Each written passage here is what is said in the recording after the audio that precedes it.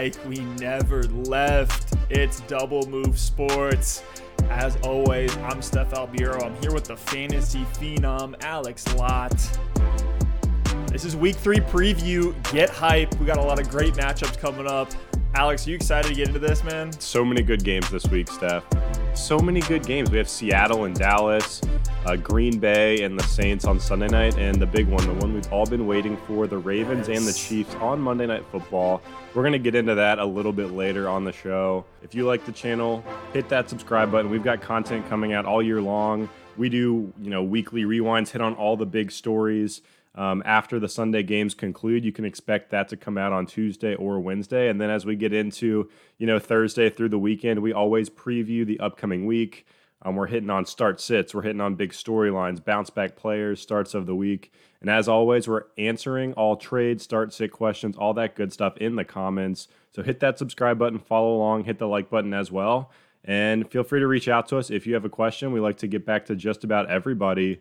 But Steph, if you have nothing else to add, let's go ahead and jump in to some of our week 3 topics. This first one looks pretty interesting, and I'm eager to hear what you have to say about this player. Well, it's a guy that we were all over in drafts throughout our mocks. We love the Cowboys. Alex just dropped a fantasy film room breaking down Calvin Ridley, and we like all the receivers in a pass-heavy offense like Atlanta. Same thing on the Dallas side of the ball, where all 3 wide receivers can be productive, are weekly startable options depending on matchup. But it's Michael Gallup. I know there's been a lot of concerns about him. I know it's a good matchup against the Seahawks. We've seen pretty much every game that the Seahawks have been in has been a high-flying shootout. Their defense is, it took the defense finally crumbling a little bit, the Legion of Boom fully being decimated for them to allow Russell Wilson to start cooking. And he's given us a feast. So I expect more of the same in this game script. So for Michael Gallup, I feel like this is the get-right game. He had 8 PPR points in week 1, 7 in week 2. Probably not happy with him up to this point. Are you willing to start him? Are you projecting a bounce back here? Because I think I am. I am. I'm keeping him in my flex for this week. Steph, we were looking at the schedule before we recorded for Dallas, and it seems like every single week they're in a matchup that you want all the offensive pieces. And it's because, the division is weak. Obviously, you get a non-divisional game here against Seattle, the one last week against Atlanta. But with Dallas, they're one that's just constantly featured in these high-flying shootouts because the defense is weak, the offense is high-powered. And I expect another big week here for all the Cowboys pieces. I'm fine to put Michael Gallup in my flex. I know he's disappointed so far this season, but just a touchdown in either one of those games, he's always one play away. He's one of these guys that, some players think about like a Golden Tate. You need 6-7 targets to get, his floor, which is 5 or 6 catches for 50 yards. With Michael Gallup, he can turn a game around in one play. If I'm deciding between 2 players, sometimes I want to take the upside if I know I'm going to need the points out of my flex spot. So if this is a week where you're going up against a good team, you've got some guys that maybe got injured last week, and you need a big week, I like Michael Gallup there. I think he's actually a lot safer than other boom or bust options like a Will Fuller or even like a Robbie Anderson. I'm still taking Michael Gallup over those guys. I think this is a perfect opportunity for him to get right against Seattle, a defense that just gave up 397 passing yards to Cam Newton and the Pats. Yeah, and you think Dalton Schultz, a guy that wasn't even on our radar 2 weeks ago, is going to command 10 targets again in this offense over Michael Gallup? It's not happening. It's not happening, especially in this game script. And, Gallup's been getting some downfield looks. He's really been relegated like we projected with CeeDee Lamb now in the mix. Didn't expect CeeDee Lamb to totally turn up the volume and turn up the heat, I should say, right off the bat. And that's where you've seen some of the Gallup point of diminishing returns with him. But I'm willing to plug him back in. I'm not out on him yet. This is probably, hopefully you were able to buy low within the last 2 weeks on Michael Gallup, because I think once he explodes and he's back on the scene like he never left, I don't know if you're going to be able to buy him at all. At a low value, you're going to have to pay up. So I'm all over Michael Gallup now and over the next couple weeks. After the Seattle matchup, they have Cleveland, the Giants, the Cardinals, the Washington football team, and then the Philadelphia Eagles in week 8. So nice little stretch here coming up for the Cowboys and all their pass catchers. I think we're still, you're starting Amari Cooper every single week. CeeDee Lamb You're going to keep plugging him back in. Yep. I know you are. Absolutely. I love him. I've started him the first 2 games of the season, which I know is a little bit gutsy, but it was forced. I had some major issues on my squad that I had to cover up, and CD was able to do it. The Seahawks are getting absolutely gashed by slot receivers, giving up 179 yards just last week to Julian Edelman. In a high-scoring game, CeeDee Lamb getting a ton of snaps, 82% of snaps in week 1, was able to up that last week. I expect him to really feast against a beatable Seattle defense. So all 3 Cowboys wide receivers are full blast in this one. Obviously, you're starting Zeke. Obviously, you're starting Dak. I guess the last piece, I mean, you mentioned him earlier, Steph, on the Dallas side. Dalton Schultz. It's more of a desperation situation, but I know he was a hot waiver wire pickup this week. If you spent a lot of fab on him, you probably really needed him, so I guess you're going to have to plug him in. How you feeling about Dalton Schultz this He's a week? streamer. If you're a guy like me, like you had, I'll give you a personal example here. You take shots at the end of your drafts. We're in a 14-team league, our home league. Shout out to all the guys in Sunday's Finest. But I took shots at tight end at the end of my draft, and my shots were Blake Jarwin and Ian Thomas. So now I'm in a tough situation. I've been streaming Logan Thomas the last couple weeks, and Dalton Schultz makes sense if you're in a situation like that where you really have nothing. You're just going off the waiver wire. For me, it's either him or it's Mo Alley Cox. And if you weren't able to get Mo Alley Cox, who may have already been on a roster, then it's Dalton Schultz. Plug him in there. I mean, we didn't love Jarwin just based on his talent. We don't love Dalton Schultz just based on his talent. Schultz gets into the same situation that Jarwin did. I think there's going to be a floor there. He's not going to see every week a 10-target minimum, but he'll see decent volume. He'll get the opportunity. The tight end is going to be a functional part of that offense. So really quickly before we move on, got to correct myself. CeeDee Lamb, 82% of snaps in week 1. He 81. did not up it in week 2. He had 81% of snaps. So 1% less snaps for CeeDee Lamb, but 80% snap count is pretty solid. So he's essentially on the field all the time for Dallas. I expect that to continue this week. On the other side of the ball in this matchup, the Seattle Seahawks, really not much analysis to be done here. You're starting everybody. If you have them, you're starting them. You're starting Russell Wilson. You're starting Chris Carson, who's been great, getting a ton of pass-catching volume as well, so a nice little bump in PPR leagues that we haven't really seen from him in years past. And then, of course, you're starting Lockett and Metcalf. Anything else to add here? Maybe Greg Olsen as a flyer at the tight end spot. Anything else? The Seattle is super easy because it's so clear-cut. Like you start Wilson, DK, Tyler Lockett, and Chris Carson. You don't start anybody else. End of story. I don't care what kind of league you're in. So unless you have like an age bonus, you might throw Greg Olsen in there. But outside of that, it's pretty cut and dry. So we just saw a monster week from Aaron Jones in week 2. Absolutely dominant game against Detroit. Had 45.6 fantasy points, 168 rushing yards on 18 attempts. That's a 9.3 yard per carry. He had 2 touchdowns on the ground. And then through the air had 8 targets, caught 4 of them for 68 yards and a touchdown as well. So 3 touchdowns on the day. We kept calling for this regression over the offseason with Aaron Jones and his touchdown volume, but right now he's leading running backs in touchdowns. He's leading everybody in terms of, running back points scored. Let's talk about Aaron Jones a little bit. How do you like him in this matchup against New Orleans? A little bit of a tougher matchup. And season long, what is your value on Aaron Jones? It was a guy that you probably got back of the second round, mid-second round. Yeah, interesting thing about Aaron Jones. I mean, you're obviously starting him every week. He's the RB1 in fantasy football right now, like you said. And yes, the New Orleans matchup is a little bit scarier, but you're rolling him out there. So I think the bigger question, like you brought up there, is what's the value full season? And I think obviously your expectations need to come down from these first 2 games. But Steph, I really think Aaron Jones is a top 8 guy for the rest of the season. And coming into drafts, he was going more, closer to the 12 range. I'm definitely bumping him up my list, maybe even top 6. I mean, now that we've seen CMC, Saquon both go down. So he's in the 6 to 8 range for me. I'm still taking Kamara, Zeke, Dalvin Cook, probably still going to slightly lean Derrick Henry over Aaron Jones, but he's right there in that next tier for me with I'm probably taking him in front of Josh Jacobs. He's in front of Drake. He's in front of Mixon. He's probably barely in front of Miles Sanders for me at this point. Just because we haven't really... Jonathan Taylor? Yeah, I'll still take him in front of JT. Aaron Jones has proven it. He did it last season, and he's done it through 2 games. So to me, I need to see more from those other guys. And we would just be ignorant if we saw what Aaron Jones is doing and we didn't give him a little bit more respect. So it's just so interesting with Aaron Jones because I mean, this season, 50% of snaps between the two games. 50% of snaps. Like Malcolm Brown played more snaps in week 1. He played more snaps in week 2 in a 3-way timeshare in LA than Aaron Jones is doing in Green Bay. And it's just crazy because like Aaron Jones this past week against Detroit played 35 snaps, but he got 18 carries and 8 targets. So on 35 snaps, he had 26 opportunities. So when he's on the field, he's getting force-fed the ball with Davante Adams a little bit banged up. I expect it to continue. So Steph, if you have the opportunity to sell Aaron Jones for Zeke, for Alvin Kamara, I would do that. Outside of that, though, I'd probably hang on to him and, go along for the ride. I mean, the Packers haven't been in competitive games. I know the score against Minnesota was a little bit closer in week 1, but they were in control the whole time before garbage time.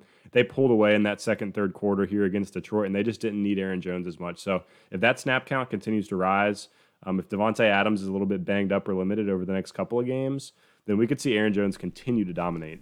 As of right now, number 1 in rushing yards through 2 weeks, 4th amongst running backs in receiving yards. He's had 8 receptions with this, which is 7th amongst running backs.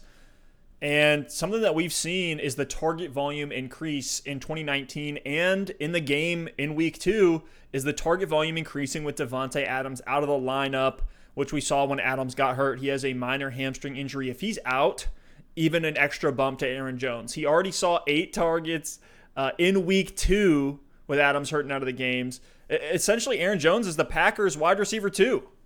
And the touchdown volume is there. So I love him season long. I said in the offseason in our bold predictions episode that Aaron Jones could repeat and finish in the top 3 again at the running back position. I don't know if we'll pretty good. I said you were crazy. I mean, I remember giving you an absolute thrashing on that one, and I might be eating my words. We'll see. We'll see. Hopefully those 19 touchdowns coming again. But, dude, I'm very excited for Aaron Jones now and rest of the season. We'll see if that snap volume goes up. Things are only going to get better if he's on the field more often.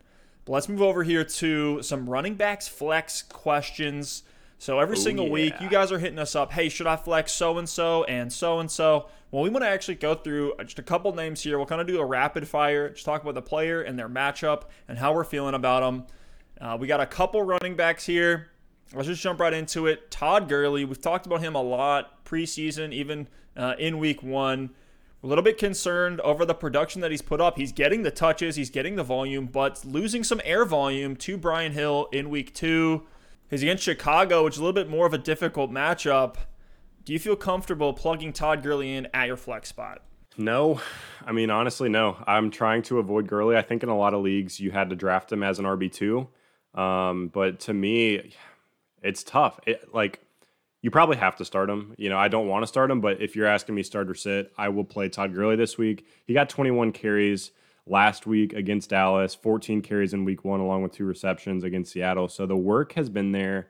The production and the efficiency has not. I'm going to give it one more chance, Steph, and if he continues to disappoint, he's going to be out of my lineup really quick. But in a week where running backs are tough to come by, and there's some tough ones across the board. I know the next couple matchups we're looking at here are tough as well. Got to give Gurley one more chance, but I'm not feeling good about it. Yeah, he's probably going to be a matchup-dependent guy. I mean, he had that touchdown against Seattle that kind of saved his week. If he doesn't have that touchdown, we're talking about 7 points and 6 points. So I think you plug him in and pray for the touchdown, which is, I guess that's what you want from a flex option. Todd Gurley or this next guy with another tough matchup, David Johnson at Pittsburgh. We saw him really pop off in week 1, looked really spry coming out hot after all the question marks. And last week in a tough matchup against Baltimore, we didn't see a lot of production. Another tough one here at Pittsburgh, Steph. Are you taking Gurley or David Johnson this week as your RB2? And with David Johnson as a whole, are you going to fade him or start him this week? So really what that comes down to me is for the health of Duke Johnson, because if David Johnson's going to be carrying the workload, getting a more passing volume than Gurley will, even in the tougher matchup, I'll go with David Johnson. If Duke Johnson is out there getting his full normal usage, I may turn to the Gurley side. But at the same time, they're both kind of splitting carries with other guys, these like tertiary pieces in those backfields. So I'll probably go with David Johnson just because of the pass volume and the explosiveness. We've seen David Johnson have 25 plus yard breakaway runs and turn those into touchdowns. We haven't seen that yet from Todd Gurley, which has me concerned for him. I don't know if it's a knee thing or just, he's getting a little bit older, whatever it is. David Johnson, you said it. He looks spry. He looks fresh. I'm plugging him in over Gurley. For what it's worth, and this doesn't feel great, but I'd probably it's tough. I think I would take Gurley there. I think I would actually take Gurley there. I didn't think this was going to be the case, but I'm just thinking about it. And Atlanta, I think, has a much better offense. And even against Chicago, I think, Chicago's defense this season isn't quite as scary as Pittsburgh. And I think if Atlanta gets down in the red zone and Julio Jones is out or limited with that hamstring, they could give it to Gurley. As far as a touchdown upside, I think Gurley's got a better chance to get in the end zone this week. So that's why I'm actually going to go ahead and lean that way. But Steph, next guy on our list, another matchup that's a little bit scary. Melvin Gordon against the Tampa Bay Buccaneers. We've seen the Bucs play fairly solid defense thus far this season against the running back position. Phillip Lindsay is going to be out in this one, Steph. Gordon saved his day last week with that receiving touchdown. How are you feeling about Melvin Gordon this week? Is he locked into your lineup? I'm probably starting him out of necessity. He's probably your RB2, maybe your RB3. And I'm putting him there as a pure volume play. Even in a tough matchup, there's no Phillip Lindsay in the game and no starting quarterback. It's either going to be Jeff Driscoll, maybe Blake Bortles. We'll see how that goes. But regardless, I think the volume is going to be there for Melvin Gordon. He's a full-time workhorse back. Royce Freeman is not competing with him really for carries or targets, even though he did get a few last game. So even in a tough matchup, I think they're going to try to compete. And Melvin Gordon essentially is going to be the one kind of stable, safe option in that backfield. And they love to run the ball. 15 carries week 1, 19 carries for Gordon in week 2, and then a few receptions. If he gets the touchdown, you'll be pleased. So I'm going to go with Melvin Gordon, but not feeling super excited about it. I'll start him this week. I'm with you on that one, Steph. You're kind of forced into starting him just because the opportunity will be there. Let's move down the list now. We're getting into deeper names. So I think those first three, if you drafted them, you're probably forced to start them unless you had, you went super robust RB in your draft and some of those guys were in your flex. But let's get into some names that people might be having to plug in due to injuries to CMC, Barkley, other guys. Let's talk about Antonio Gibson. They're at Cleveland, not the worst matchup for running backs, but we saw Cleveland do a pretty good job against Joe Mixon last week. Steph, Antonio Gibson against the Cleveland Browns. Are you starting or sitting this guy? I think I would flex him. I would take the upside shot on him. Last week, had 64% of the snaps after having just 26% in week 1. Peyton Barber had 1 carry for 1 yard. And Antonio Gibson got the touchdown in this game on 13 attempts. Was running at a fairly decent 4.2 yards per carry on an offense that, we don't love. But I really do think this Washington football team is trying to compete with a bright young offensive mind in Scott Turner. They're trying to push the ball. They're asking Dwayne Haskins to do a lot. And I think Antonio Gibson will be the benefactor of that. I'm not scared of the Cleveland matchup really at all. So I think Antonio Gibson is worth a flex. There's probably names that I would take over him, but he's kind of a guy that's, your floor is 8 points and your upside could be, close to that 20 number. Yeah, I agree. I'm willing to throw him in there. It's all dependent on who's on your roster. And to me, the tier break is I'm going to take Antonio Gibson this week over any of these guys that are in timeshares. So give me Gibson over Mark Ingram. Give me Gibson over Leonard Fournette. Ooh. I'll still take him over, Nyheim Hines, Jerick McKinnon. Josh Kelly is a tough one for me. I know we'll talk about him a little bit later. I would probably start Josh Kelly in a great matchup this week over Antonio Gibson, but I think just because the work is going to be there, I could see him getting 15 carries, a couple receptions, and if he gets into the end zone, he's going to be a fine RB2. So yeah, I'm willing to start Gibson this week. So the next one, this is a no question auto start to me now and potentially for the rest of the season, depending on how things go, with both Raheem Mostert and Tevin Coleman banged up out of the lineup in a soft matchup against the Giants. Jerick McKinnon, is he an auto start for you? I don't think so. I mean, I think he's a fine start. He's obviously going to have opportunity here in this offense, and it's a good matchup. Like we look at it, Raheem Mostert's out, Tevin Coleman is out, so the opportunity is there. I think Jeff Wilson is actually going to get a little bit more run in this game than people want him to. You look at McKinnon's workload so far, and even last week, Tevin Coleman, after Mostert went out, got 14 carries for 12 yards when McKinnon was clearly the better back. So yes, I do think McKinnon's going to get, 8 to 10, maybe 12 carries is the upside in this game. If Jimmy G is out and they really want to stick to the ground, he should get a couple targets as well. So I think he is startable. if you're in a tough situation and you had some guys go out to injury, I think McKinnon's a fine play. But the thought process of these fantasy managers is like, oh, Mostert's out, Tevin Coleman's out. McKinnon's going to be in the backfield by himself, and he's going to get 20 carries and 7 targets, and he's going to be a smash play. I don't think that's necessarily the case, but I think he's going to be fine. If he's my RB2 this week, I'm not psyched about it, but I feel okay.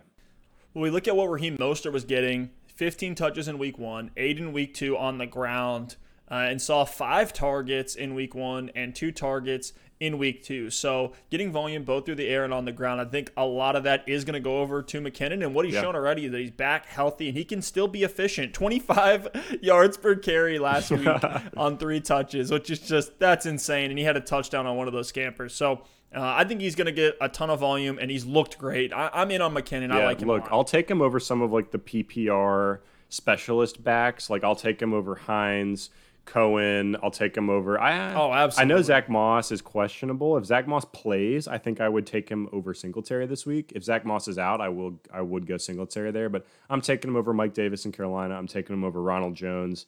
Darrell Henderson. So if you had those other waiver pickups in consideration, I think I would still lean with Jerick McKinnon with this opportunity in a great matchup against New York. New York's given it up to the running back this year. They're bottom 10 in rush yards allowed per game. I know we're only through 2 games here, but I think McKinnon is a fine start. And, if you were on the waiver wire trying to find a plug-and-play running back, he would have been the guy that I would have chosen. So let's fly through these next 3. Mike Davis against the Chargers on the road. I know for a lot of McCaffrey owners, maybe you had him or went and scooped him up off the waiver wire. If he's an option in your flex, though, are you starting him over any other names that we've brought up here? I'm probably not. No, I think that's a desperation play. I mean, if you're one of, the league we're in together, Steph, our home league, it's been bad. I don't want to talk about it, but my RB2 right now is Ronald Jones. And it's a situation where if I had Mike Davis, I would start him over Ronald Jones. I don't have that luxury, so I am rolling Rojo out there and hoping for the best. But if you had McCaffrey and you had Mike Davis as your handcuff, I think you might be forced into starting him. I'm not excited about him. I don't think he's just going to take that McCaffrey role. It's a tough matchup. I think there are going to be other guys involved, whether it's Curtis Samuel, whether it's Reggie Bonifant getting pulled up from the practice squad and getting some carries as well. So I'm willing to start him, but I'm trying not to. Yeah, it's like a desperation PPR, 14-team league. It's a tough matchup, too. I think a couple weeks from now, with McCaffrey being on the short-term IR, that's three weeks this year, I think Davis is going to have some startable games. I'm trying to lean the other way against the Chargers. All right, 2 more here. James White against the Raiders. Are you starting him in your flex? Only if I have to. Same situation. I mean, if I've got guys that are hurt and James White's the best high floor option, I think he could get 10 points in PPR. Outside of PPR, I'm staying away from him. But if I need a guy to get me 10 points in my RB2 spot or my flex, I'm fine rolling James White out there. And the flex is tough because there's a lot of receivers I'd rather have. Give me Golden Tate. Give me, even maybe John Brown, players like that over James White right now. So, I'm willing to start him, but the upside I just don't think is there right now in this New England offense. Burkhead is a little bit too involved as well. Burkhead's too involved. Michelle's still getting carries on the ground. And let's be real, Cam Newton is the RB1 on that depth chart in New England. Last one here, Darrell Henderson against the Buffalo Bills. Looked great in week 2. Are you plugging him right back in week 3 with Brown dealing with a thumb injury and Cam Akers dealing with a rib injury? This one's tough. I think you have to wait and see if those guys are active or not. And the only way I'm starting Darrell Henderson this week is if both miss the game. This is a pretty tough matchup against Buffalo. So I'm willing to start him if he has the backfield to himself. Just keep an eye out. At the time of this recording, Malcolm Brown and Cam Akers are still questionable. It's looking like at this point, again, we're recording this, what day is it, Thursday? It's looking like Cam Akers is going to miss and Malcolm Brown is going to play. If one of those guys plays, I'm probably benching Henderson, but if both are out, I'm willing to throw him in there. This backfield, this 3-headed monster of a backfield, I feel like McVay and the coaching staff are looking for somebody to break out and come in and take over this role. I like Darrell Henderson a lot. He played only 43% of snaps last week, had 20 fantasy points, though, was running very efficiently. I think he's worth a flex spot this week. If I don't think Akers is going to play. Brown might play, but either way, as long as Akers is out, I'm comfortable putting Darrell Henderson in there. I'm probably a little bit higher on him than you are. Now, we got a couple wide receivers we want to talk about here, some wide receiver flex options. Let's talk about these guys. Are you going to start them in your flex or sit them over other names that are there? And the first one, it should be a start based on the matchup and just based on the name value, but so far we have not seen the production. T.Y. Hilton against the New York Jets. Are you starting him in the flex? Yeah, I'm starting T.Y. Hilton. I'm biased here, Steph, because I'm a big-time T.Y. Hilton fan. Jets are a cake matchup. I guess the only concern here would be that the Colts are going to get out to a lead and not need to throw the ball to T.Y. Hilton at all. The game against Minnesota, they controlled early, and T.Y. Hilton only had 5 targets in that game. So, they didn't have to throw the ball a ton. In week 1 against Jacksonville, Hilton still saw 9 targets. Last week against Minnesota in that low-volume game, he dropped the long touchdown, very uncharacteristic of him. He comes up with that catch. T.Y. Hilton's locked into your lineup. So start T.Y. Hilton this week. He even got called out by his grandma. I was going to bring that up. If anyone's going to be playing hard, it's going to be Hilton. I'm fine to throw him in there. Hope he gets a big one this week. Here's the report. T.Y. Hilton's grandmother gave him a call on Monday. She said she didn't recognize the grandson she was watching on TV the first 2 weeks of the season. And Hilton said it was just what he needed. She always shoots it straight with me. Hilton said, she's my rock, she's my heart. So he's going for 35 points. So for Mrs. Hilton, the inspiration is there and an easy matchup. I'm plugging Hilton in. I like the boom upside that he has with now with Paris Campbell out as well. Another one we need to talk about here, Tyler Boyd. He's been a little bit disappointing. At least he was in week 1, and then the touchdown saved you. The garbage time touchdown at the very end of the game in week 2. I was happy with plugging Tyler Boyd in there, but I was sweating the entire game.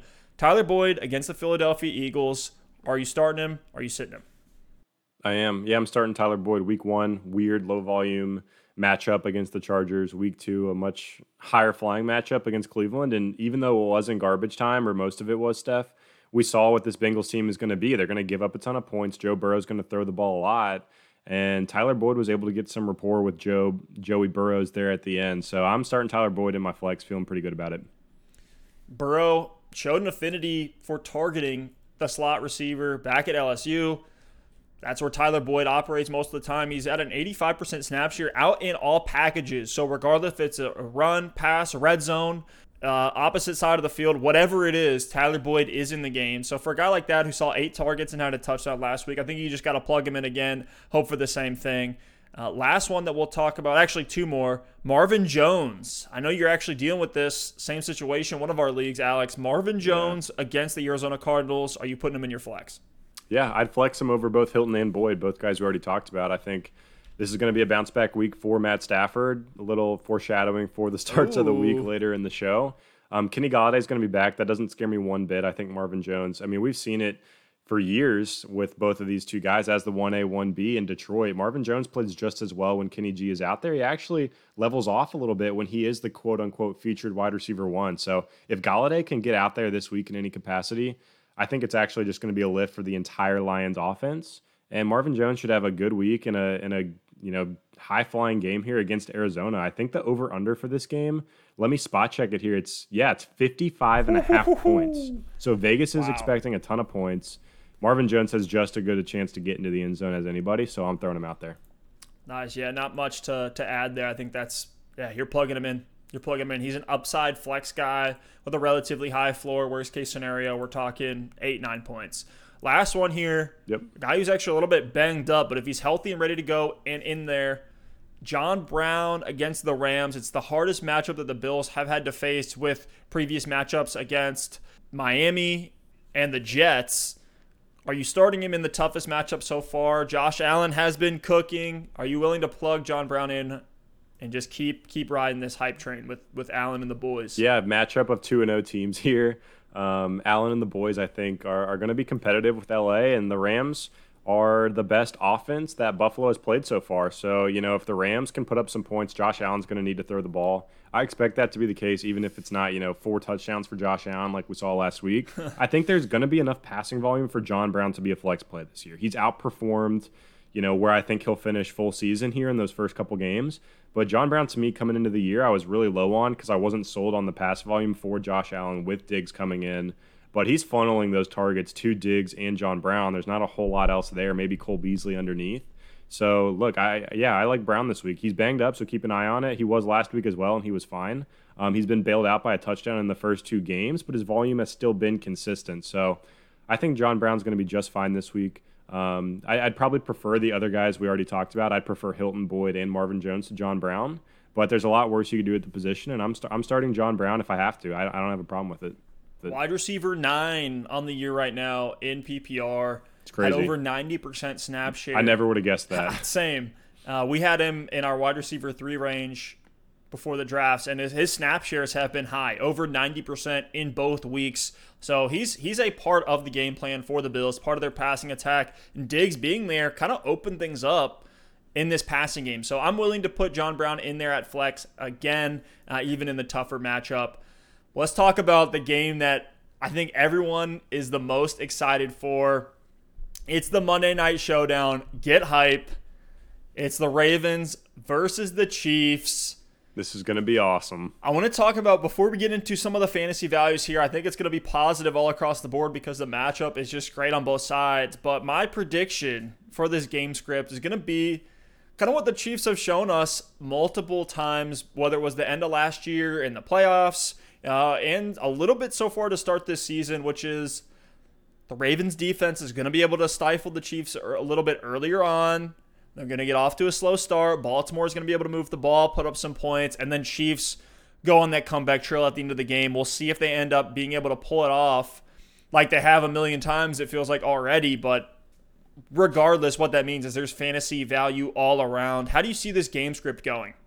Man, it's tough to say. The Ravens defense is pretty strong, but if there's anyone that is going to be able to see right through them, it's going to be Patrick Mahomes. You know, the over-under is 54.5, so Vegas expects points. The Ravens are favored in this one. It is at the bank in Baltimore. Man, I think it's going to be competitive throughout. I think in the past we've seen that narrative you talked about of like one team jumping ahead, normally the Ravens, and the Chiefs coming back.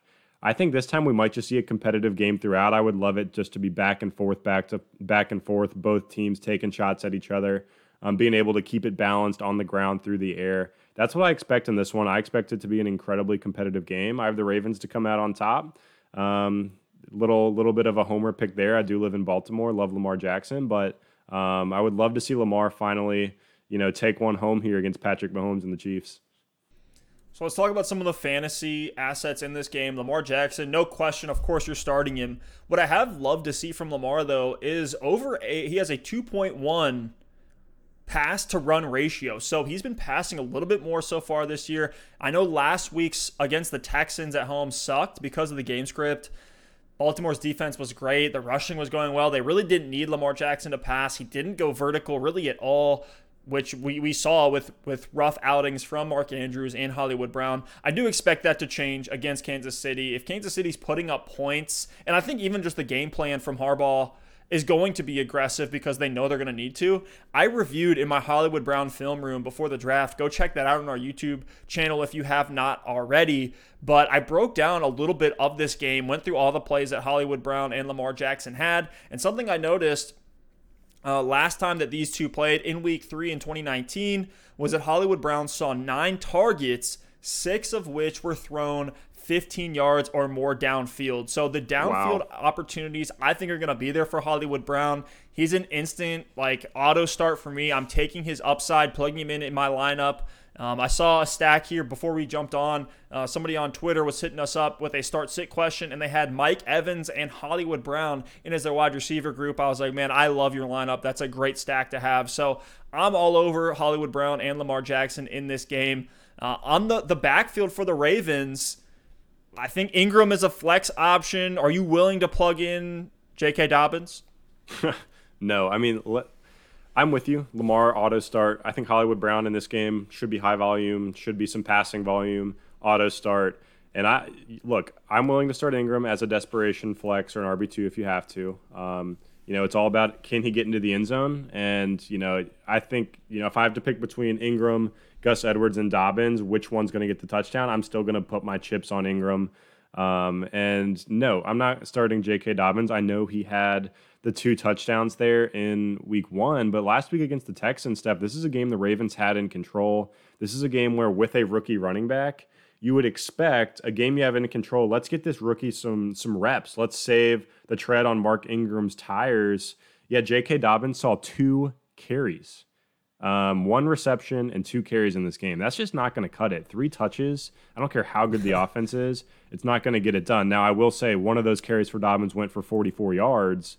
But good. I'm not sold yet on J.K. Dobbins. I mean, we saw Gus Edwards get 10 carries last week, and those were not just burning out the clock carries. That's when the game mattered. 10 carries from Edwards, 9 from Ingram, 2 from Dobbins. With Lamar Jackson as a runner as well, I'm just not confident enough that the volume is going to be there for Dobbins. And without a touchdown, I just don't think he's going to be a good play. J.K. Dobbins he's a desperation flex, I would say. He had low usage, like you said, in week 2. Ingram was the guy there, and has seen a 38% snap share so far this season. Only 1 target, only 2 red zone touches. What's interesting there is that Mark Ingram is actually 14th amongst running backs in red zone touches, with 6 of them through 2 weeks. So the goal line back really does look like Ingram, even though Dobbins did have those 2 touchdowns in week 1. Yep. And Ingram is just barely outsnapping him by about 2%. We'll take that on a team that runs the 5th most run plays per game. Yes, Steph. Week 1 was dangerous with Dobbins because he did have the 2 touchdowns, but just 7 carries in that game, 3.1 yards per carry. Like, it's not his time yet, and his time will come. He should get ramped up as the season goes on, and certainly into the future. But the time is not now for J.K. Dobbins. You want to leave him on your bench and see what you have later on. But before we move on to the Chiefs, Steph, Mark Andrews auto start. I know he had a down game last week. I'm plugging him in my lineup everywhere if I have him. Are you with me? Oh yeah. He's one of the like, even with that down week, he still, to me, has the upside to be a tight end 1 every single week. So I'm totally plugging him in. So now let's talk about the Chiefs. It's pretty simple in Kansas City. It really is. I mean, everybody that you have is an auto start. Patrick Mahomes is Patrick Mahomes. He's going to do Mahomes things. If he can't get it done through the air, somehow he's going to find a way to put up 60 rushing yards one way or another, just like last week. Clyde Edwards-Helaire, the usage was a little bit sketchy last week. I think that was a little bit more the game script.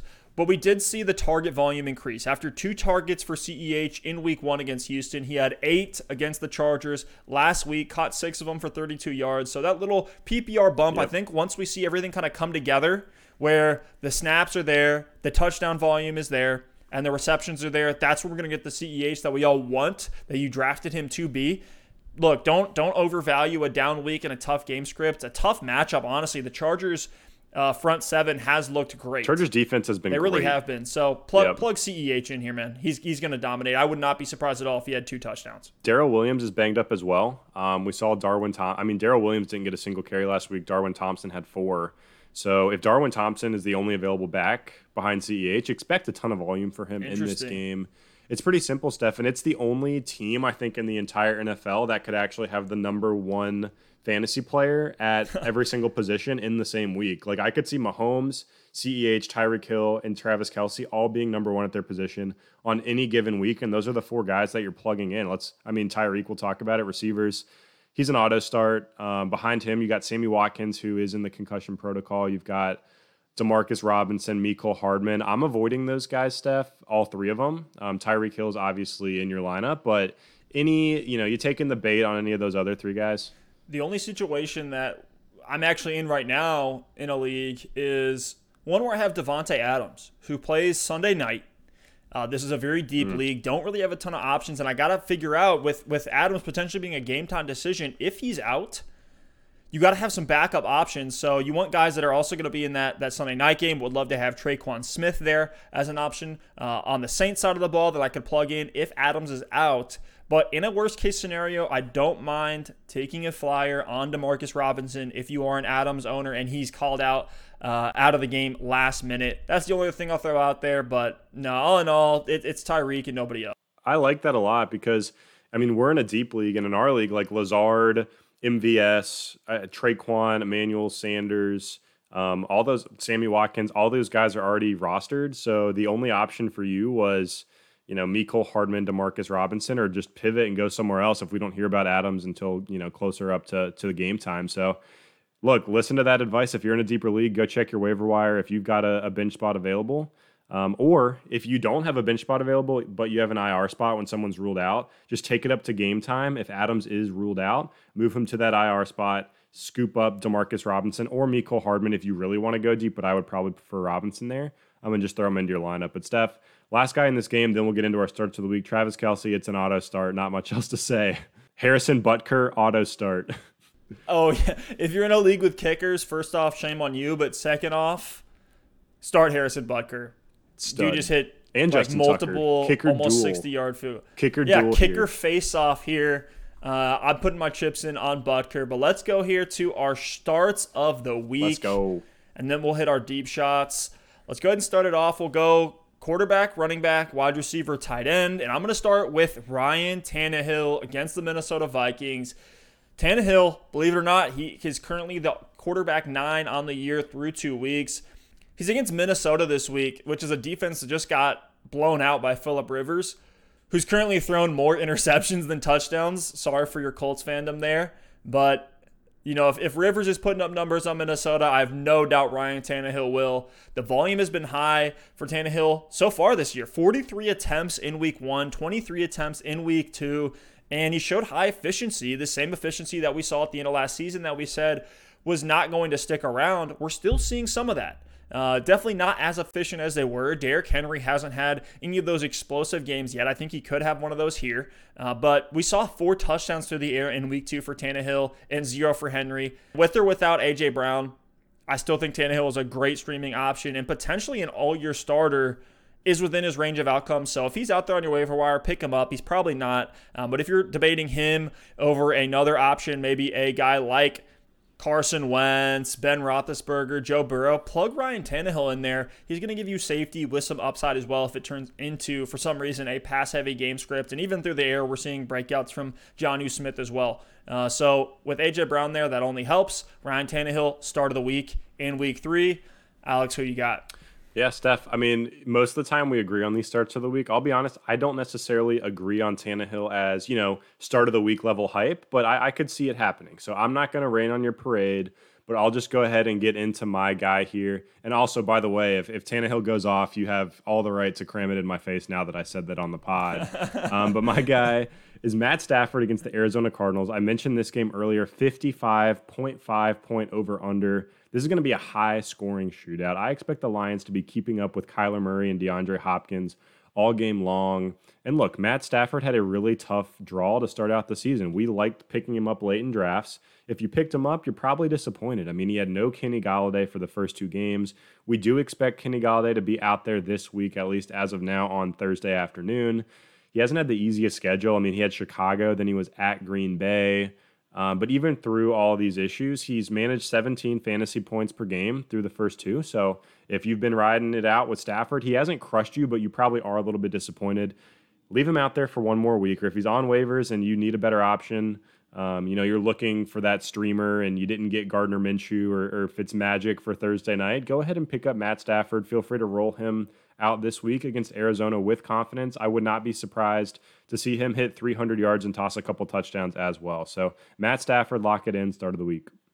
Nice. Let's move over to running backs here. My start of the week, we foreshadowed it a little bit earlier. And, these starts of the week, these aren't supposed to be super chalk options. This is giving our vote of confidence, whether it's maybe a deeper name or a guy in a tougher matchup. This is a deep one. I thought you could have done this one for deep shots. So this is a big endorsement here as your start of the week. My start of the week at the running back position is Joshua Kelly, running back for the LA Chargers. And he's up against Carolina, and that Carolina matchup has been so good so far this year. Josh Jacobs had a 3-touchdown week against them in week 1. We saw both Ronald Jones and Fournette have completely startable weeks. Fournette absolutely destroying that defense late in the game once they were a little bit worn out. So you have some of that, thunder and lightning correlation with Rojo and Fournette. We get the same thing now with Eckler and Kelly. I think Kelly can be a desperation RB2 or a flex in a tight spot this week. He had 23 carries in his first game with Justin Herbert. Herbert's still going to be in the game. And when Tyrod Taylor was in the game, we saw zero targets to the running backs position. And when Herbert was in, we saw 6. So right away there, that's, I think, Herbert being in. We said it before the season. The best case scenario for Eckler, Keenan Allen, all these pass catchers, Hunter Henry, would be Justin Herbert coming in and taking over the starting role. So we look at that. We had 2 targets going over to Kelly in week 2. I think we're going to see more of the same in a super soft matchup. He's been seeing very high volume in a good matchup. They have a rookie quarterback. Like, yeah, that's great. And we love Herbert for the fantasy value for all their pass catchers. But it also means I think the team is going to go with a more run heavy game plan. They're not going to ask Justin Herbert to do anything crazy in his second start ever in the NFL. So more of the same from Joshua Kelly. And Alex, let me ask you this trivia question. Through 2 weeks, which team has run the most rushing plays in the NFL? I mean, because we're talking about the Chargers, I'm going to go out on a limb here and say the Chargers. You are a smart man, absolutely correct. So far, the volume has been incredible for the running back position, and we have seen the Chargers operating at a very high pace of play. We had 18 attempts for Eckler, 20 for Kelly, or 23 for Kelly last week. So I love Joshua Kelly. If you can buy him on the cheap, do it. Definitely do it. He's getting a ton of volume. He's a goal line back. He's the Melvin Gordon role in this backfield. And if anything were to happen to Austin Eckler, Joshua Kelly is a league winner as far as I'm concerned. Yep. Yeah, Steph, I love the pick. And honestly, anytime you have a start of the week that's only rostered in 60% of leagues, that's a pretty deep start of the week. And look, there's 40% of leagues out there. Maybe it's a home league, a more casual league. People don't know who Josh Kelly is. Go look at your waiver wire, see if he's out there. Even if you've got good backs, scoop him up and put him on your bench, because not only does he have standalone value, but like Steph said, if something were to happen to Austin Eckler, I mean, Josh Kelly is going to be a locked and loaded top 12 running back for the rest of the season. So I love the pick, Steph. With my start of the week at running back, I'm going to go with a bigger name. I mean, you went deep. I'm going a little bit more chalk this week. It's Kenyon Drake against Detroit. It's that same matchup I talked about earlier, has a high over-under. Nice. I expect this to be a get-right game for Kenyon Drake. I know he hasn't killed you so far. He's running back 22 through the first 2 weeks, 13 points per game. Very solid as, an RB2 on your roster. But if you were drafting Drake at the end of the first round, early second rounds, you're probably questioning whether the pick was worth it. I'm telling you, leave him in your starting lineup. Don't be trading him to somebody else, because I think this is going to be a definite get-right game for Kenyon Drake against this weak Lions team. Detroit's giving up 200 rushing yards per game through the first 2 weeks of the season. Now, I know it's only 2 weeks, but man, that is a ton. And I expect Kenyon Drake to get out there. I know Chase Edmonds vultured a receiving touchdown from him week 1. And he disappointed last week as well against the Washington football team for your expectations. So to me, I know Drake's probably in your starting lineup, but if he's not, get him in there. And if he is, expect a top 10 week in week 2 for Kenyon Drake. Love that start of the week there. Love that start of the week. We're talking about bounce backs. Let's move over to wide receivers here, because my first start of the week at the wide receiver position is a guy that I'm expecting a big bounce back from. It's Allen Robinson. We were all over him. You stole this one from me. I know we both love A-Rob this week. He's up against the Atlanta Falcons, which they've been, for all intents and purposes, the best matchup for wide receivers, because Atlanta's offense is going to be able to score. Their defense can't stop anybody. It's going to be a boat race type of game script. Whether it's a shootout or even for the Bears, it could be garbage time on the offensive side of the ball with the time running out. It could just be, hey, we're going to throw it up to A-Rob, see what he can do. But Atlanta right now, they're 29th against the pass with matchups against the Seahawks and the Cowboys. Those are both good offenses, but Robinson is too good of a player not to make a splash in this game. I think the bounce back is happening. I'm all over Allen Robinson here in week 3. So bounce backs for Kenyon Drake, bounce backs for A-Rob.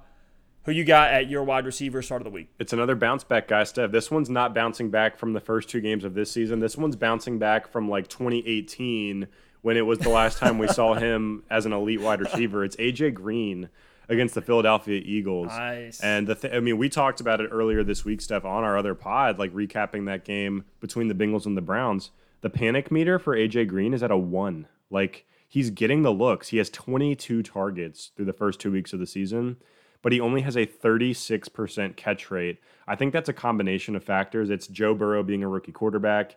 It's, a weird COVID year with no preseason and limited camp. It's AJ Green trying to shake the rust off after missing all of last season and missing the whole back half of 2018. So I expect Joe Burrow to continue to build that rapport. I expect AJ Green to continue to get up to speed. And I think he's finally going to cash in on that connection with Joe Burrow this week. I know the Eagles D isn't necessarily a perfect matchup. It's not one that you're targeting by any means. But I expect this Bengals team to be behind and to need to pass the ball. Their defense is not great. I expect them to give AJ Green the opportunities here in this one. Burrow is going to have a ton of pass attempts this season, and I expect it this week as well. And I think AJ Green gets in the end zone this week against the Philadelphia Eagles. I'm really calling my shots here with the touchdowns. I think Stafford's going to toss a couple. I think Drake's going to get in, and I think AJ Green's going to hit the end zone as well. If you have AJ Green and you're feeling burned after last week, I hope you didn't sell low because he's getting the looks, he's getting the volume, and I expect him to have a great week here against Philadelphia in week 3. Nice. So it looks like we're starting both AJ Green and Tyler Boyd. But I'll let you finish us off here with our starts of the week. Who you got at tight end in week 3? Same game here, Steph. Eagles and the Bengals. We're not going with Zach Ertz. We're going with Zach Ertz. Zach Ertz is the backup to this player, is what I'm saying. I probably could have said that a little bit more elegantly there. I think I botched it's it. happening. But we're going with Dallas Goedert, the happening. best tight end on the Philadelphia Eagles. Dallas Goedert against the Cincinnati Bengals. Look, first, this is a great matchup. The defense is terrible. I just talked about it when we hit on AJ Green. Like, the Bengals are going to have to score points because their defense is so bad. We saw the Browns do whatever they wanted against this Bengals defense last week. And Dallas Goedert, people don't realize he is a full-time tight end on the Philadelphia Eagles. People think of him as like the backup to Zach Ertz or the handcuff at the tight end position to Zach Ertz. That is not true. Dallas Goedert, even though he is running 2 tight end sets with Ertz, is full time. He's playing 84% of snaps so far this season, top 10 in the NFL, and he's seeing 8.5 targets a game. And I know people might say, okay, it's only 2 games into the season. We can't expect Goddard to keep up that pace for the whole year. But if you look back to 2019, when Ertz was healthy, Dallas Goedert over the last 8 games, one of those was the playoff game, was seeing 8 targets a game. So this is a full-time tight end who's seeing 8 targets a game. You don't get that kind of volume with a ton of tight ends in the NFL these days. He has Carson Wentz throwing him the ball, who I know has been, rough to start the year, but they have no other options, and they're going to be funneling targets to Dallas Goedert and honestly also to Zach Ertz. So if you have Goddard, congratulations, because you basically got Zach Ertz in like the 14th round of your draft. And now with Jalen Reagor being out for, 6 to 8 weeks, that's just another piece gone in this offense. I know he was only seeing a handful of targets per game, but Goddard is going to be relied upon, and I love him in a good matchup against Cincinnati. I think it also could be a bounce-back game for Carson Wentz here against the Bengals. And if that's going to be the case, Dallas Goedert is a smash play. I love it. I'd be trying to buy Goddard in every league just because you're right, the perceived value, he's seen as a handcuff or a backup to Zach Ertz. That's not the case. And I don't think Zach Ertz is going to get the paycheck that he's looking for after this season with Goddard playing the way that he is. But let me hit my tight end start of the week. We've talked about this matchup a lot. Specifically, you have with a couple of your starts, Matt Stafford, Kenyon Drake. Well, part of your Matt Stafford start of the week plays right to my tight end, TJ Hawkinson against the Arizona Cardinals. The matchup against the Cardinals was so good last season, 16 fantasy points per game to the tight end position. And so far, the Cardinals defense has actually been relatively decent against the tight end, but they haven't really faced anyone, too good. They had Kittle in week 1. He got hurt, was out of the game. Then after that, they had Logan Thomas in the Washington football team. So they haven't faced, a truly like starter physical specimen that TJ Hawkinson is, that is going to get utilized a lot. The Lions have had TJ Hawkinson in the game on 72% of snaps this season, and that's rising. So he had 63% of snaps in week 1, and that's only gone up with Jesse James. They're getting 0 targets, 0 receptions, and Lions are 11th in terms of pass plays per game. We know Stafford is going to air it out. There's some ambiguity in that running back backfield. It's like Adrian Peterson on the ground, DeAndre Swift through the air. But regardless, TJ Hawkinson has been a great starter. He's been super efficient. He's second on the season so far in yards per target amongst tight ends. And he's caught all 9 of his 9 targets. Hasn't dropped a pass all season. Kenny Golladay coming back could cap the upside, but on the other end of the spectrum, that could also give this offense the explosiveness that it is missing. So I'm firing up TJ Hawkinson. Don't let Golladay coming back allow you to look at him as a fade. If you have him, you're starting him. I'm putting him in there over a lot of other tight ends in week 3. I love the pick, Steph. I think if you drafted Hawkinson late, if you took that late flyer, he's been good for you so far, and I think it's going to continue there against the Arizona Cardinals. We could be seeing the breakout. We could be finally seeing the TJ Hawkinson breakout. We're seeing it from Noah Fant already this year, and Hawkinson's actually been really solid. He hasn't quite popped with some of his highlights so far, but the production has been there. So let's look for it to continue here in week 3. But Steph, I want to go ahead and transition over. We got a few minutes here. Let's close out the show with one of our favorites, deep shots of the week. Last week, we hit on a couple. We called Jerick McKinnon a week early. He scored a touchdown in that game. Had a couple big plays there. He was a great start. You hit on Russell Gage, another really solid performance. Yeah. Let's both throw out a couple names here. Again, these are guys we're not endorsing to like start over your plug and play guys. But if you are dealing with injuries, like it seems like everyone is right now, these are players that even after these waivers ran this past week might still be sitting out there, and you can pick them up, plug them in immediately in your flex spot in a desperation situation and get a good week. So, Steph, I'm going to toss it to you first. We'll try to be quick on these. Just throw a couple names out there. Who do you have as your first deep shot of the week? So the first one I'm going to throw out there is Tre'Quan Smith for the New Orleans Saints. We saw Emmanuel Sanders pretty much not even utilized until like garbage time at the end of the fourth quarter last week. This is Tre'Quan Smith as really the main option, the first read for Drew Brees in the passing game. He was played on 88% of snaps after getting 66% in week one. And saw 7 targets, caught 5 of them for 86 yards in this game. So the yards per catch was pretty high. Tre'Quan Smith, he's a fast guy. He's a big guy. So you take the mix of size and speed. I know last year, 2019, was kind of disappointing because he was dealing with injuries, was in and out of the lineup. But now this season, I think Tre'Quan Smith, we're going to see some big things from him. So if you're in a desperation spot, why not grab in a matchup against Green Bay, which admittedly isn't the best, but at least Tre'Quan Smith gives you that boom upside and a relatively safe floor if he's going to get 6 to 10 targets in a matchup that should be relatively high scoring. So plug in Tre'Quan Smith in there as my first deep shot of the week. That one, Steph, I think he could get a lot of usage again this week in that Sunday night showdown. I'm going to go ahead and throw out my first name. It's Golden Tate, and I know Golden Tate is probably rostered in your league, but he might be sitting on your bench and you're just not feeling confident enough to start him.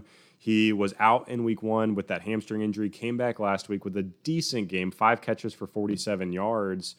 But now the Giants' week 3 matchup doesn't look quite as scary against the San Francisco 49ers. They're dealing with all those injuries on the defensive side of the ball. Nick Bosa going out, Solomon Thomas, Richard Sherman's on IR. I think Dee Ford is going to miss the game as well. So that 49ers defense is suddenly not necessarily like in a void in my eyes. So Golden Tate could actually come out and have a really solid performance. We saw him kind of get worked in this past week. And as we all know, Sterling Shepard is out on IR with that turf toe. He's going to miss several games. Golden Tate last season thrived when Sterling Shepard was out. Golden Tate was a wide receiver 2 last year in terms of points per game, and people don't realize that. So he's got a really high floor. I think Daniel Jones is going to be funneling the ball to Golden Tate, to Darius Slayton, to Evan Ingram with Saquon Barkley out as well. So if you have Golden Tate on your bench, I think he could actually be a pretty good plug-and-play guy this week. Might not quite have the upside of a Darius Slayton, but he could get you, 12, 15 points and not even score a touchdown. So a lot worse. There's a lot worse guys you could plug in at the wide receiver spot. And to me, Golden Tate is a pretty safe option.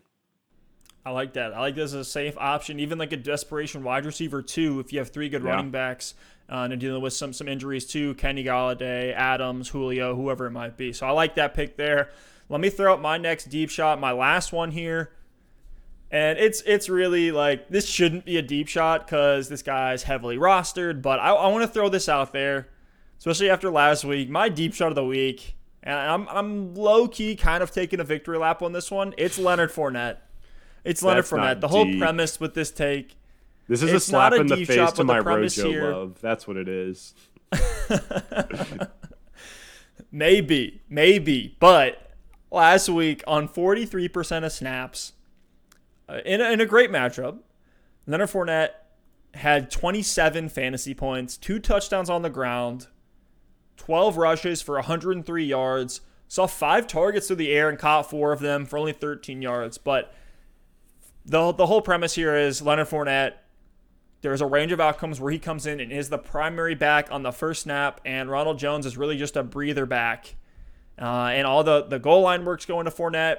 The passing game work is going to Fournette. I know LaShawn McCoy will be in there, and Fournette really hasn't been the most efficient guy in the passing game, but he'll give you a little bit of a boost in PPR. If you're in a tough spot, like I'm in a matchup in one of my leagues where I'm deciding between Tyler Boyd and Leonard Fournette, in my flex spot. And I'm going to go with Boyd because I feel pretty confident in this matchup. But if I was against a team that had a completely loaded roster and I needed some boom upside here, I would say throw Leonard Fournette into the lineup. He's a guy that you throw him in there as an upside shot, take the gamble. I'm saying if you need it, do it, because I've been debating it in a lot of places. I think Fournette could have an incredible week. We've seen the breakaway runs. They don't make him like Fournette. As far as I'm concerned, he is a running back unicorn, a physical specimen with size and speed and hands to get it done. There is a world, like I said, where he is the primary workhorse back over Ronald Jones. This was like the one opportunity that Bruce Arians needed to say, hey, Jones, we're going to put you to the side here. It's Lenny time. So that's my take on Fournette as a deep shot of the week. Deep shots, I'm not saying I'm projecting this to happen or anything. I'm just taking the gamble, and I'm saying if you want to take the gamble too, let's do it together because I'm all in. We'll see who takes the victory laps in our Week 3 recap early next week. But guys, thank you all so much for listening and watching. That does it for today's show. If you like what we're doing here, please hit that subscribe button. That is huge for us. A like is always appreciated as well. And we'll see y'all next time. Peace.